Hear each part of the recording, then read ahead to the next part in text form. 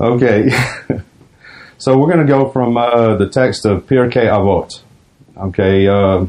It's one of the tractates of the Mishnah brought down by Yehuda HaNasi. And we're talking about a passage here in chapter 1, paragraph 6. And it says that Yehoshua ben Parachiah says, accept upon yourself a teacher and acquire, focus on the word acquire, for yourself a friend. And judge every person favorably. So, why does it say acquire for yourself a friend? What does that indicate? It seems like it's telling us not to get a friend and not to develop a friendship, but acquire a friend, which is to take hold of a friend. Whatever means necessary to get this friend. So we'll do a little commentary here from the Rambam. You know me, I always love to read about the Rambam's writings. So, he says, acquire for yourself a friend in his commentary on Pirkei Avot. And he said it with an expression of acquisition, and he did not say make for yourself a friend or befriend others. The intention of this is that a person must acquire a friend for himself, so that all of his deeds and all of his matters be refined through him, as they said in Ta'anit 23a, either a friend or death. So it seems that it's pretty important to have a friend that you acquire. That's not based on necessarily emotional connection solely, or just something that you have in common, but someone that you can trust to help you to develop your character, your personal character traits. And that also that they can trust you enough to help them develop their character traits. So, and if he does not find him, which is a friend, he must make efforts for it with all his heart, and even he must lead him to his friendship until he becomes a friend. And then he must never let off from following his friend's will until his friendship is firmed up. It is as the masters of ethics say, when you love, do not love according to your traits, but rather love according to the trait of your friend. And when each of the friends has the intention to fulfill the will of his friend, the intention of both of them will be one without a doubt.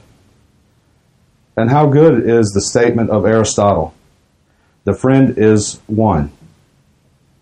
So the idea here is that two people that come together with true friendship, when they seek out each other to acquire one another's friendship, they become like one. Again, with the idea of building each other up. Let's see. And there are three types of friends. A friend for benefit, a friend for enjoyment, and a friend for virtue. Indeed, a friend for benefit is like the friendship of two business partners and the friendship of a king and his retinue. Whereas the friendship for enjoyment is of two types, the friend for pleasure and the friend for confidence. Indeed, the friend for pleasure is like the friendship of males and females and similar to it, whereas the friend for confidence is when a man has a friend to whom he can confide his soul. He will not keep anything from him, not in action and not in speech. He will make him know all of his affairs, the good ones and the disgraceful, without fearing from him that any loss will come to him. With all of this, not from him and not from another. So a true friend here is someone that we can confide in. All of our good traits are the negative things that happen to us, and we can trust that they're not going to say disparaging things or make fun of us, and also that the person's not going to go and spread our business to everyone else. Anyone who does that is, based on the text here, is not such a friend. So we want to be able to confide in someone, and it doesn't have to be many people, but it's important to acquire this friend so that we're attached to them for these reasons. Okay, as when a person has such a level of confidence in a man, he finds great enjoyment in his words and in his great friendship. So having a friend is someone that you like to listen to, not necessarily that you always have to talk Sometimes it's we need somebody to listen to and learn from. So again, he finds great enjoyment in his words and in his great friendship. And a friend for virtue is when the desire of both of them and their intention is for one thing, and that is the good. And each one wants to be helped by his friend in reaching this good for both of them together. So both parties benefit. This is the true friend of virtue. And this is the friend which he commanded to acquire. And it is like the love of the master for the student and of the student for the master. So when Rabbi Aquire talks about acquiring a friend, this is what he's really talking about, according to the Rambam, a friend of virtue, that both of you are headed in the path for the good for one another. You can confide in each other without being afraid of being torn down or your business being spread everywhere.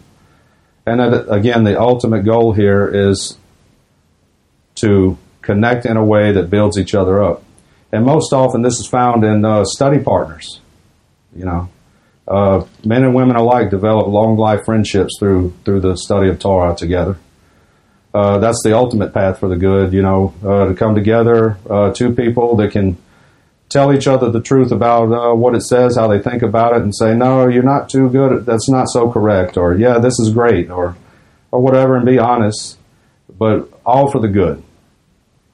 So on that note, it's important to have a friend for virtuous reasons, not just emotional connection, which is also important. Not someone to tell us everything that we think we want to hear, but someone that will be straight and honest. I heard it once said that there's a difference between being kind and being nice. The person who's nice, there's nothing wrong with being nice. But the person who is nice to you will be inclined to tell you what they think you want to hear. A person who shows a lot of kindness would be more inclined to tell you what you need to hear, not what you want to hear. So kindness is telling the truth, where being nice is pleasant, but it may not be what we need to hear. Okay, so may Hashem help us all to find a friend of virtue that we can grow together with and have lifelong connections for the good. And the second concept that I would like to talk about here is it's a Rashi commentary. And he suggests that this Mishnah means that one should acquire Sefarim, which are books on Torah. So he's suggesting here that holy books that help us to learn Torah are friends. Okay, they are best companions. They are the best companions and are essential for acquiring Torah knowledge.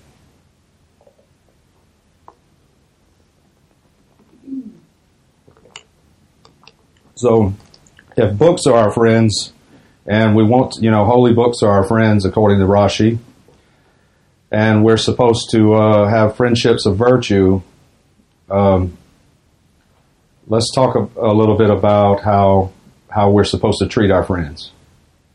So, if we treat our friends that are people with kindness and honesty and honor, how much more should we treat our holy books that we have that teach us how to live a godly lifestyle, that teach us how to honor Hashem through learning, how to be an upright person, if you would say, whether we be Jewish or not Jewish, whether it have to do with the Sheva mitzvot or the 10 words or the 613 mitzvot, whatever applies.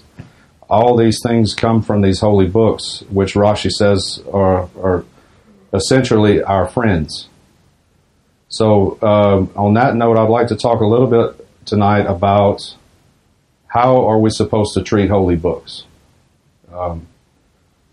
Is this subject something that's redundant for you guys? How to treat holy books? Good, because I don't think it's exhaustible. You can't review it enough. So I have a few words here from some teachers that talk about the appropriateness of holy books, that we should treat books like royalty. If the description of God as king or sovereign has a physical manifestation in Judaism, it is through the decoration of a Sefer Torah. So you guys have seen a Torah scroll.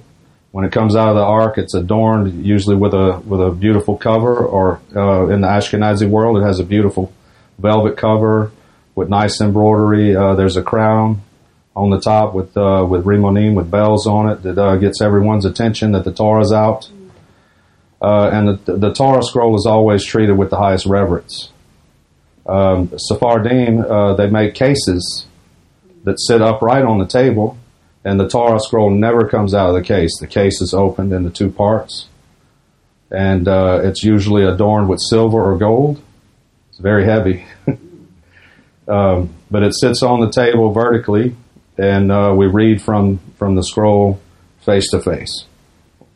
But again, they're also adorned with crowns, with rimonim or bells for everyone to see. They're very beautiful. Also, the scroll of the Torah is written on parchment. In Ashkenazic Jewry, the Sefer Torah is dressed in an elaborate cloth mantle, which is frequently decorated with semi-precious stones and a breastplate. In Sephardic communities, the Sefer Torah is kept in its own case, usually made of silver. In both communities, the Sefer Torah is adorned with a crown also of silver.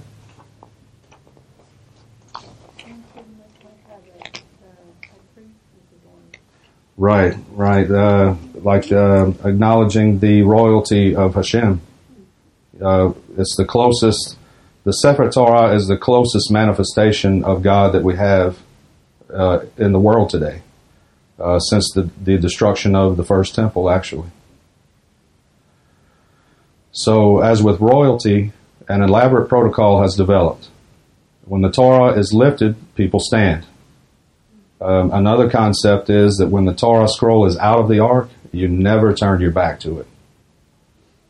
We always, when we leave the room, when the Torah scroll is out, we always bow and back away, as if you're standing in front of a king.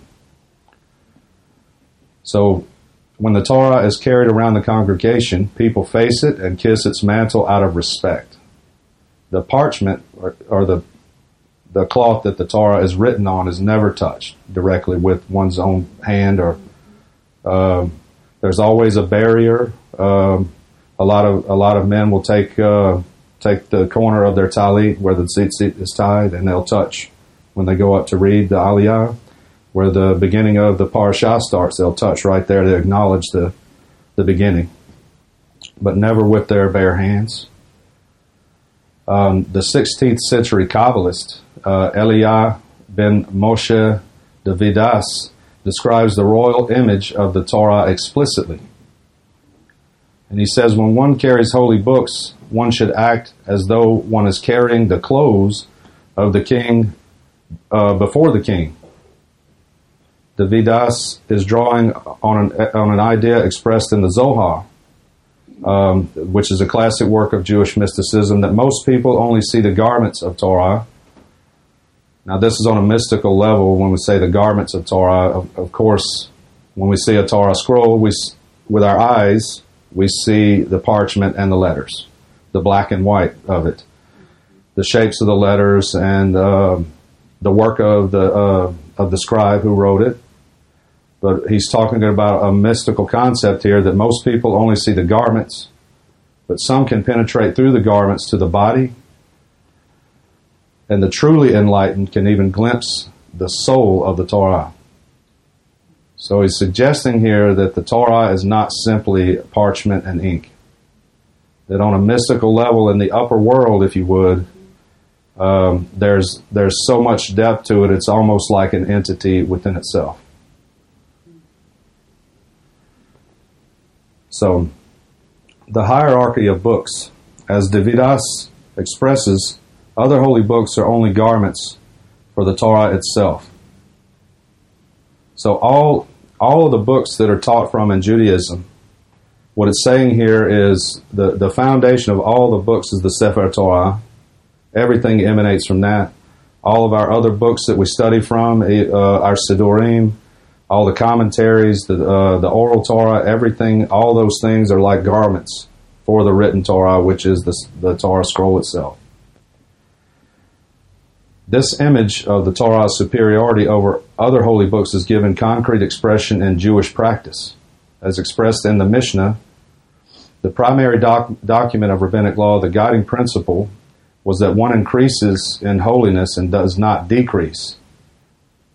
A Sefer Torah was at the pinnacle of the ladder of holiness, and one was not allowed to sell a Sefer Torah to buy other synagogue items, for that would be a decrease in holiness.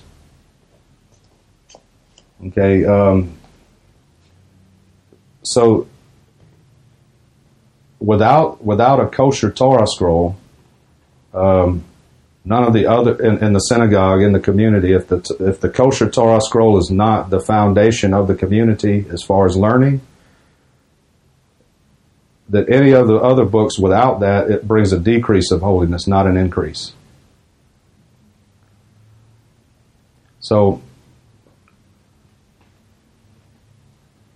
okay, as a physical expression of this ladder of holiness, the Talmud prescribes that a Sefer Torah can be stacked upon another Sefer Torah. And we're getting into the way to handle these types of books and items. So it's saying here that the Talmud prescribes that you can stack one Torah scroll on top of another, but an individual book of the 5 books of the Torah could not be put on top of a Sefer Torah. Similarly, a single book of the 5 books could be put on top of the books of the prophets or books of the writings, but not vice versa. So if you have, you guys have seen the Humash that's in 5 volumes, you can't put that on top of a whole Humash. Stack it on top. But you could put it on top of any of the books of the prophets, or like the book of Esther, or any of the writings, or anything like that, because the book of the Torah itself is the highest level of holiness of all the books. But again, one of the books is one Torah book, you can't put it on top of the whole compilation of the Torah. It's just, it takes away from the holiness is the idea. Okay. So similarly, a single book of the 5 books could be put on top of the books of the prophets or of the books of the writings, but not vice versa. Eventually, this hierarchy was extended to non-biblical books as well.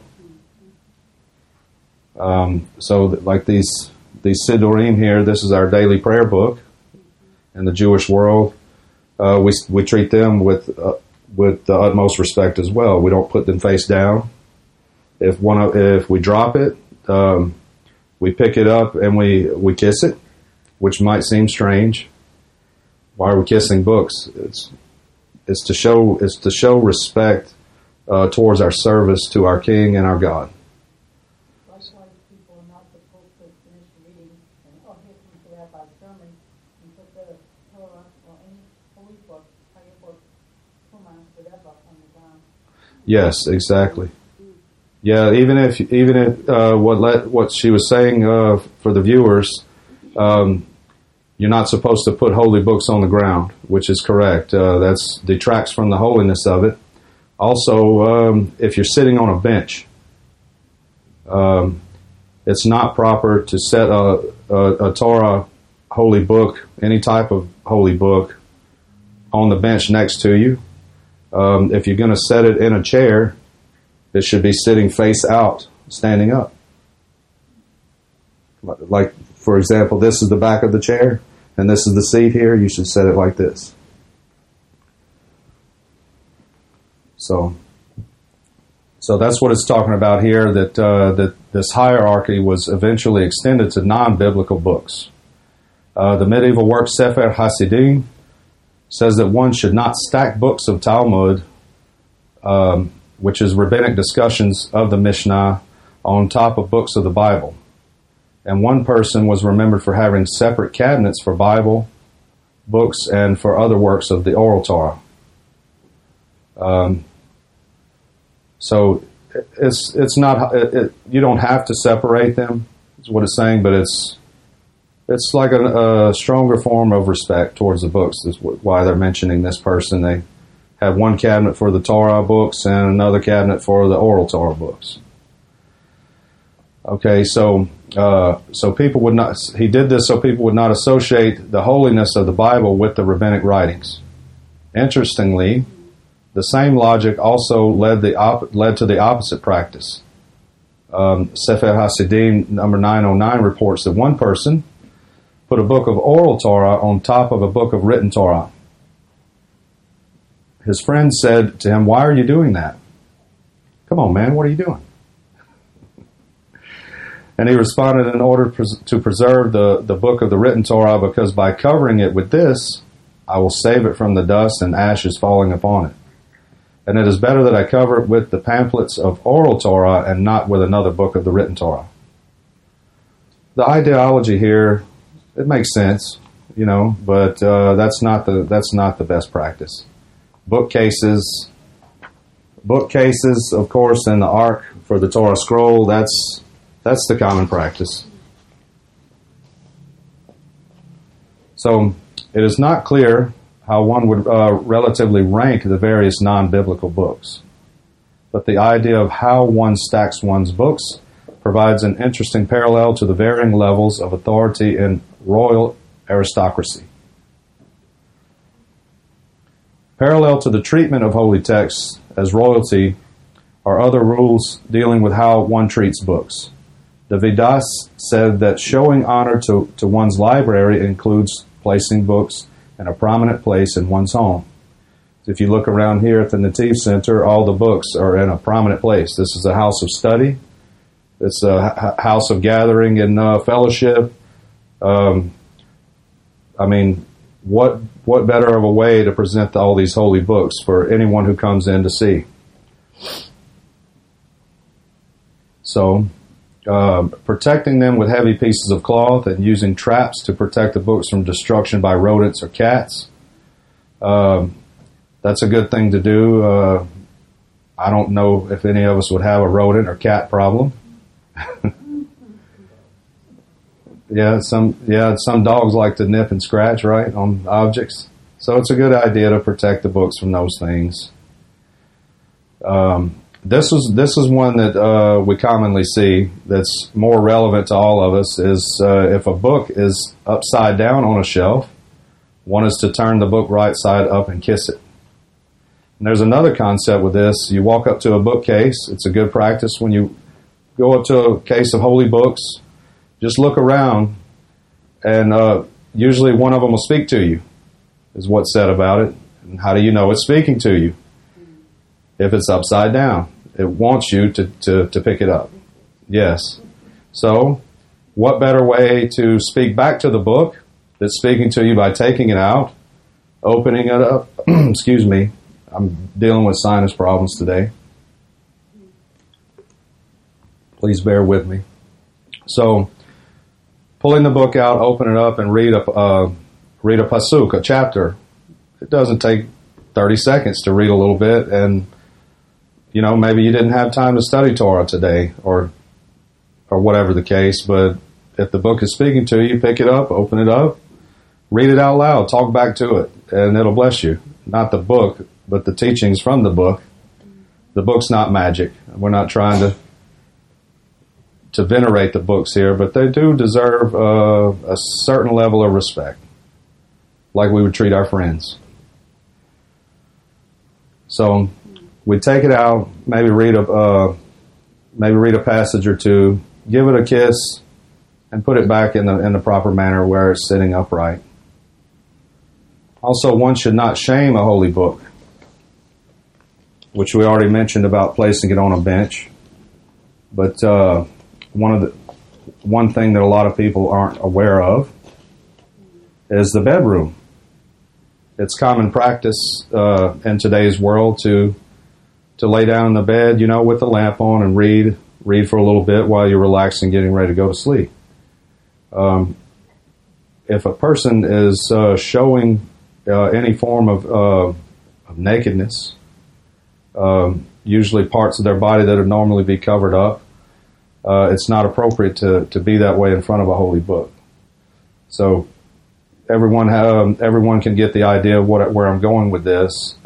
In the bedroom, in any bedroom, we shouldn't be unclothed in front of the holy books.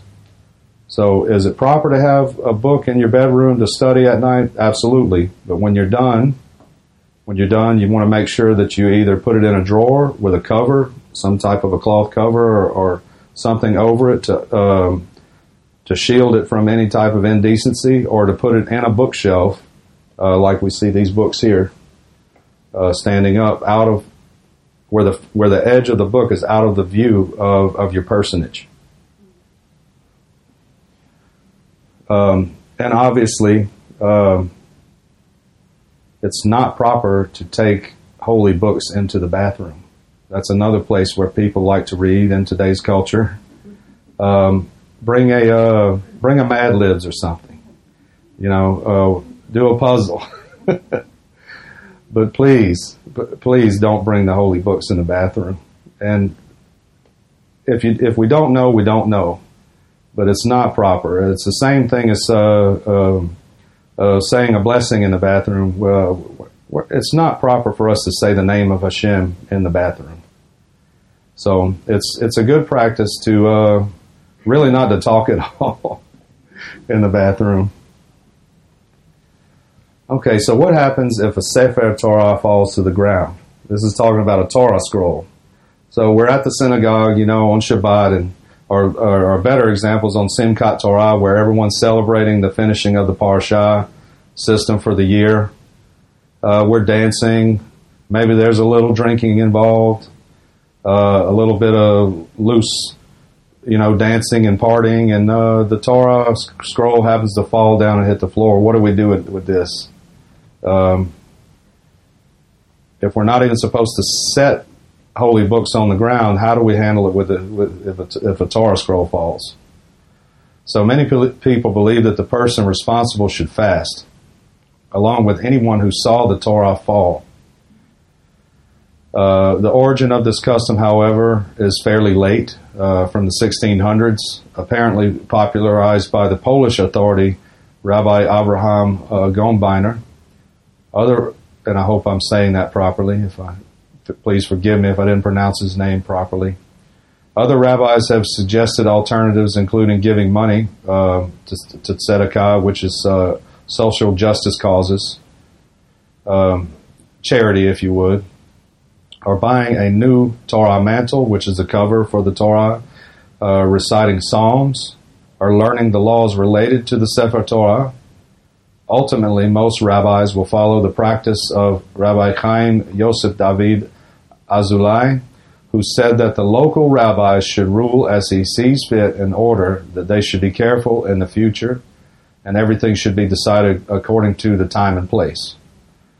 So there's really no set prescription if a Torah scroll is dropped. Depends on the circumstance, and the rabbi of the community has the authority to make the ruling about it.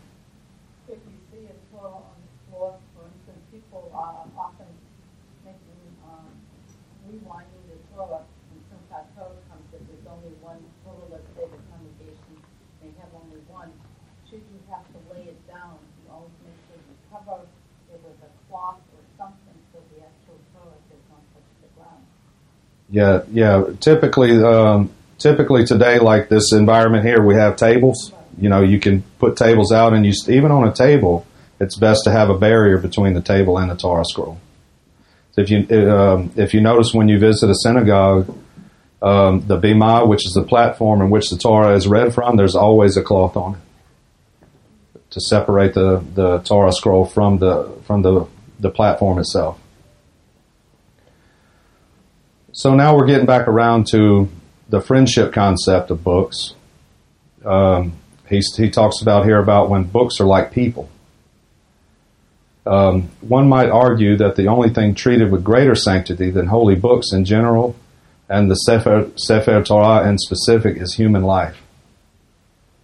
Here's an example. If God forbid that a house of worship would burn down, God forbid. But let's say there's someone inside and they succumb to the smoke, and you have the choice to take out the Sefer Torah and save it from the flames, or the person? It's an obvious answer. You take the person. God forbid that anything like that would happen, that we would ever experience anything like that. Of course you would save the person's life. So, yes. Good point. He said you can get a new Torah scroll, but you can't get another person. A new person. So, in some ways, books are given, or even given a kind of humanity. It is not uncommon that great rabbinic authors lose their personal identity and become known as the authors of their books. If anybody can think of anyone like that, a rabbi that's known for the name of the book that he wrote? What's that? So Moses is called Humash? I mean, the person, the name of the rabbi is associated with the book, like the Chafetz Chaim, right? Is that Rabbi Meir Kagan? But everybody knows him as the Chafetz Chaim because he wrote a book. He did extensive work on how to correct oneself from evil speech. Also, the Ben Ish Chai, that's another one.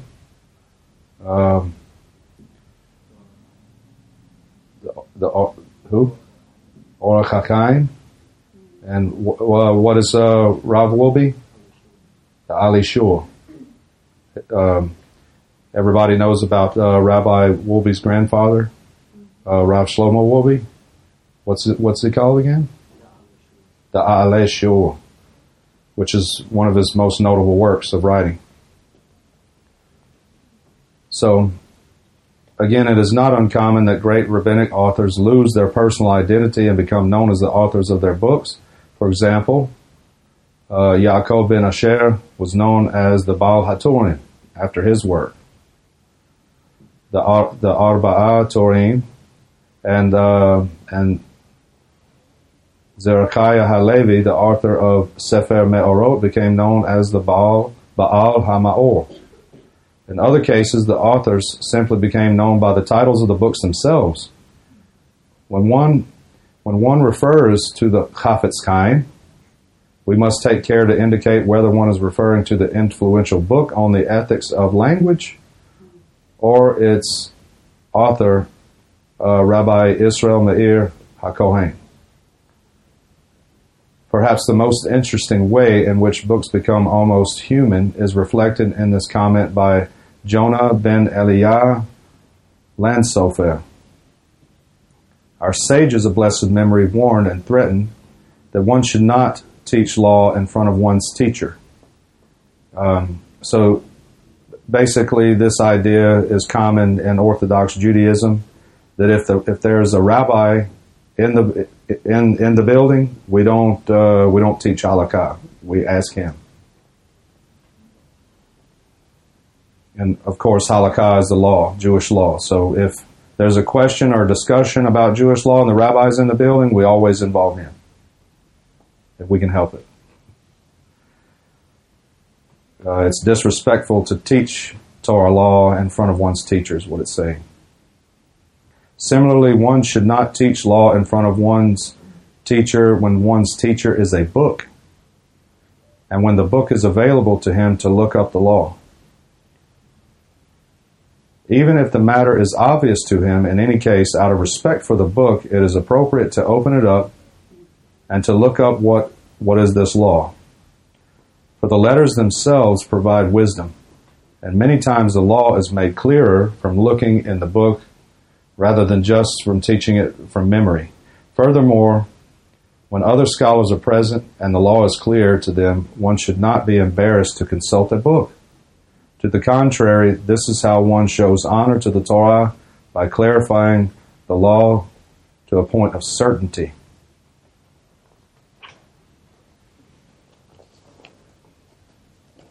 So no matter how much we think we know the laws, we might know it back from front to back, it's important to give honor to the books in which the laws are written. So we have the book here in front of us, even if we have no one if we don't have a rabbi to refer to and we know that it's in the book, it's always best practice to get the book out, read the text, and then discuss what it's saying, which is a common practice here. It's nice to see. So this brings another little bit of an issue that has commonly come up with books and holy writings. How does one dispose of holy writings when they have gone past their use? Books wear out, right? If you use them, it's kind of a good thing that you use a book so much that it gets worn out. But do we just throw it in the trash? What do we do with it? Do we keep it on the shelf where it's taking up space when it can't be used? There's proper methods of disposal for holy objects, such as Jewish men wear tassels on their four-cornered garments known as tzitziot.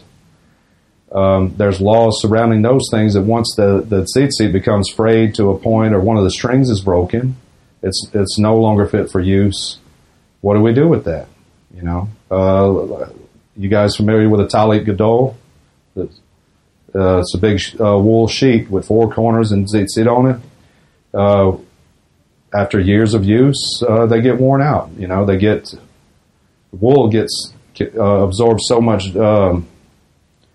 dirt, if you would, over a period of time that it's no longer fit for use. So how do we treat these things? Do we just throw them in the trash? No. There's a special place. It's called a geniza. So it's almost like a tomb for books and holy objects such as tzitziot, Torah scrolls, mezuzah scrolls, tefillin, or the phylacteries that Jewish men wear during the morning prayers. All these things are considered holy objects, and they're to be treated with reverence even once they're past their use. They're worn out. Pieces of paper that we use in school and in learning that have the name of Hashem on it, or copies of writings that are written with the way that a Torah scroll is written. Even a copy of it that shows the way it's written is also considered a somewhat holy object. So the proper way to dispose of these objects, it goes in a geniza for a period of time. After the geniza is filled up to the point where you can't put anything else in it, usually it's taken out and treated with great reverence and buried as if a person is being buried, almost like a funeral. So that's the question is, though, is how does one go about this? Do we make our own geniza at home? No, you just you got a book like, for example, last year, the flood, right? The flood during the Hurricane Harvey.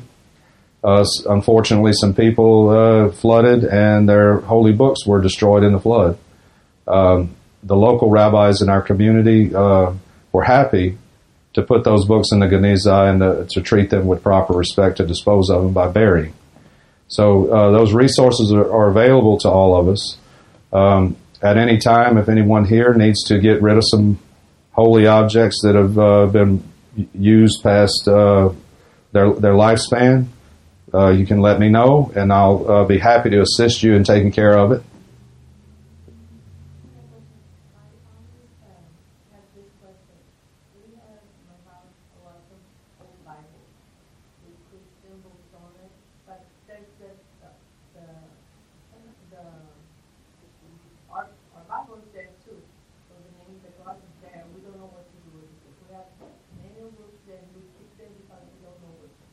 This is a big question that comes up. Respectfully, if you have any books that come from other religions that you need to get rid of, that are not specifically kosher Torah books, it's appropriate to double wrap them in like 2 plastic bags and put them in the trash. I asked my rabbi about this a few months ago because I do some email correspondence and I've gotten bombarded with a few people about that because, like you're saying, what do you do with it? So any books that might have a religious significance that you know is not kosher, and if there's a question of it being kosher, that's easy to find out. But if you know it's not kosher, it's acceptable to wrap it in like two layers of plastic or paper, like wrap it up in newspaper 2 times and put it in the trash. It's more appropriate to discard them than to donate them. I'm sorry. Yes, it's already been defiled. No.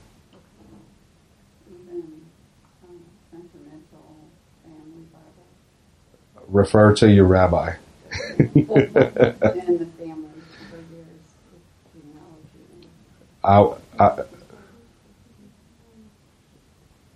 Possibly you could keep the records, but I would suggest to speak to the rabbi about that one. I'm not going to get into those waters. The question for everybody that's listening was, what if you have a religious book that's not kosher, that's a family heirloom and such, that has genealogy and things in it, and of course you heard the answer. I'm not going to get into those waters. Refer to your rabbi.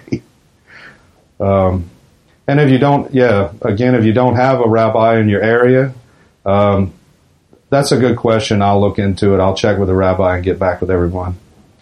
I'm sure he'll be glad to tell us. But those are sensitive issues, Religious books for many years, especially in the United States, were used as forms of family tree documentation for weddings and births and all this stuff before they had computer archives, So, that's a sensitive topic about religious books. What to do with them? It's hard to know what to do. But the rabbi told me specifically it's appropriate to just discard them in the trash. It's not good to donate them. And it's not good to sell them either because you don't want to benefit from something that's not kosher like that. A non-kosher religious book, you don't want to benefit from that. This may be a really silly question, but in our technological age, where we have a lot of our books on flash drives, maybe on CDs, if it comes a time when that's damaged or whatever, is there how you say on disposing of those? Discardable items include kippot, which are these little guys here, audio or video materials, computer disks, diagrams or pictures without text, and stories. So, any of you, yes. Well, it's a discardable item that you can just discard in the trash. You don't have to treat it with a certain reverence, if you would. It doesn't have to go in the geniza. So, for example, it says here that it is generally accepted that misprints, overruns, etc., which are not actually used for learning, are not holy. Just imagine in a printing press, or you have a copier where you're copying something from a holy book to hand out, and it blurs or it's misprinted or what. It's not considered holy. It says you may double wrap it, like we talked about, and toss it in the trash. I'm thinking, what if you have Torah on tape, or somebody is reading the Torah and you listen to it, and that becomes damaged? No problem. You can just wrap it. If you want to wrap it in paper or plastic, double, and put it in the trash, just as a sense of whatever. You're not required to do that, but... So if it's on tape, it's not considered the same way? No. No, if it's on any audio or video material, doesn't fall into the category of holy books or a holy object, if you would. Let's see. So what we're talking about here is materials that contain God's name. 3 consecutive words of a biblical verse. when written on one line with the intent to quote the verse, or other written or printed Torah ideas or laws. Schoolwork, homework, test papers may be included in this category if they contain any of the above. So it has to do mostly with written and printed that have the intent of being used for a holy purpose, such as learning. So like just taking notes in class and you decide, okay, I'm finished with that, can it just go in the trash or were you written? It depends on the nature of it. I mean, if it has great spiritual significance to you and you've learned if it helps you to really learn Torah, it deserves a bit of reverence, But specifically, I can ask the rabbi on that. On notepad, yeah. Well, think about this. Until the Mishnah was codified and printed, the 6 orders of the Mishnah, before that, that's all they had was students taking notes from their teachers. It was never published. So until the Mishnah was published, they used a lot of notes from the students of the teachers from years and years of passing down the knowledge to collect the information for the Mishnah. So imagine if all those notes had been thrown in the trash or put away, for example. So you never know what your notes, what they hold as far as Torah learning. If it's writing down the times and dates of going to classes and what that's a little bit different, but that's my opinion on it. But I'll definitely ask the rabbi. It might be something simple as, it's just a notebook, throw it away. That's not what I'm saying. I'm not saying throw it away, but it might be that. So I hope this helps today, just to at least reiterate the importance of holy books and that they are very much friends to us. Even to the point where the sages say we should refer to them if we're going to teach. So if we have the book available, let's get it out. Let's open it up, read from it, and then talk about what the text says, and that'll help us. It'll help us to honor the Torah, to honor Hashem, to honor each other, to bring across the information properly. So may Hashem help us to take all this information forward and to be appropriate, and may it help us to be more righteous and holy people.